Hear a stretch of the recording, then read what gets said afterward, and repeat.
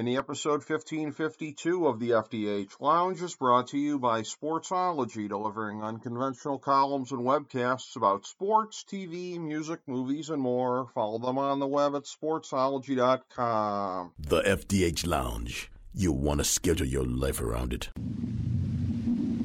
A long time ago, on a gloomy, wet Cleveland spring night, two men stand alone amidst the late-night drizzle.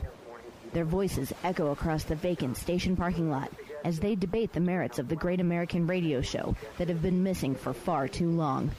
On that night, an idea was born. That idea became the FDH Lounge.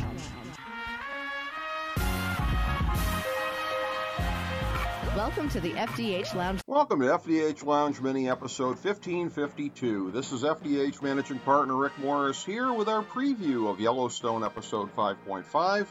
Here's our top 5 notes of interest heading into the next episode. Number 5. Casey and Monica reach a milestone in their mourning. Their infant son is now buried at the ranch near a dead horse in accordance with tradition. John and Beth stumbled upon the service and guessed, probably correctly, that they were expected to keep their distance, and so they did. That moment symbolized where Casey has really been since the beginning of the series, with one foot in the Dutton family and one foot in his wife's community. The pull of the latter could become stronger if Chief Rainwater decides to make it happen.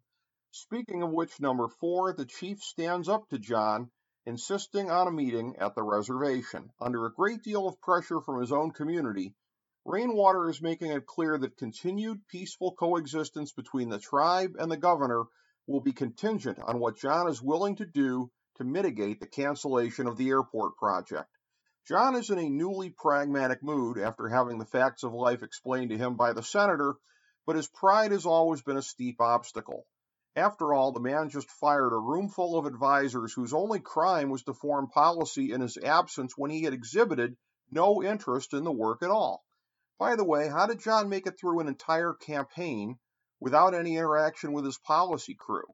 As much good material as the show threw away by not showing the campaign, with plot holes like this, maybe it's just as well. Okay, back to John and the chief.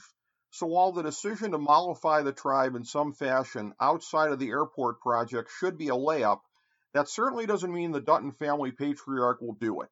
And if John alienates Rainwater, the chief could certainly gain revenge by positioning a vulnerable Casey against his family. Number 3. While market equities has had to take a step backward, outside entities will continue to pose problems for the Duttons.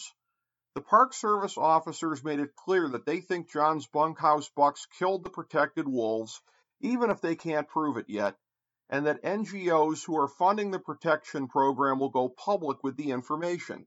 Please tell us that we're going to get a George Soros cameo on Yellowstone.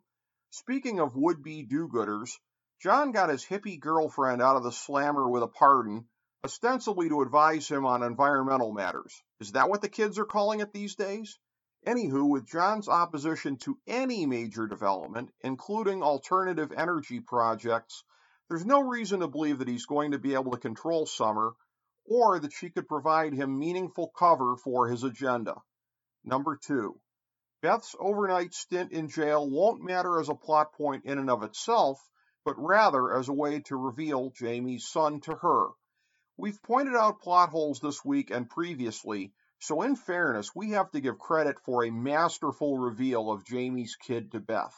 It's true that Jamie never mentioned his son on screen to John, Beth, or anyone else in the family, but it was fair to assume he'd done so off screen. But he didn't. Beth found out by accident, and now she's on the warpath. One question, though. How's she going to take Jamie's son away from him without alerting Rip to exactly why she hates him so much? Because she don't want to do that. Number 1, in the same episode where Beth found out about Jamie's love child, she catches him thinking with the wrong head once again. His tryst with the market equities hired gun was predictable, but Beth finding out right as it was happening most certainly was not. Again, great plot twist. Warfare between Beth and her adopted brother has been simmering for 4.5 seasons, and now shows multiple signs of turning into open warfare, and that's the last thing that John needs with everything else on his plate.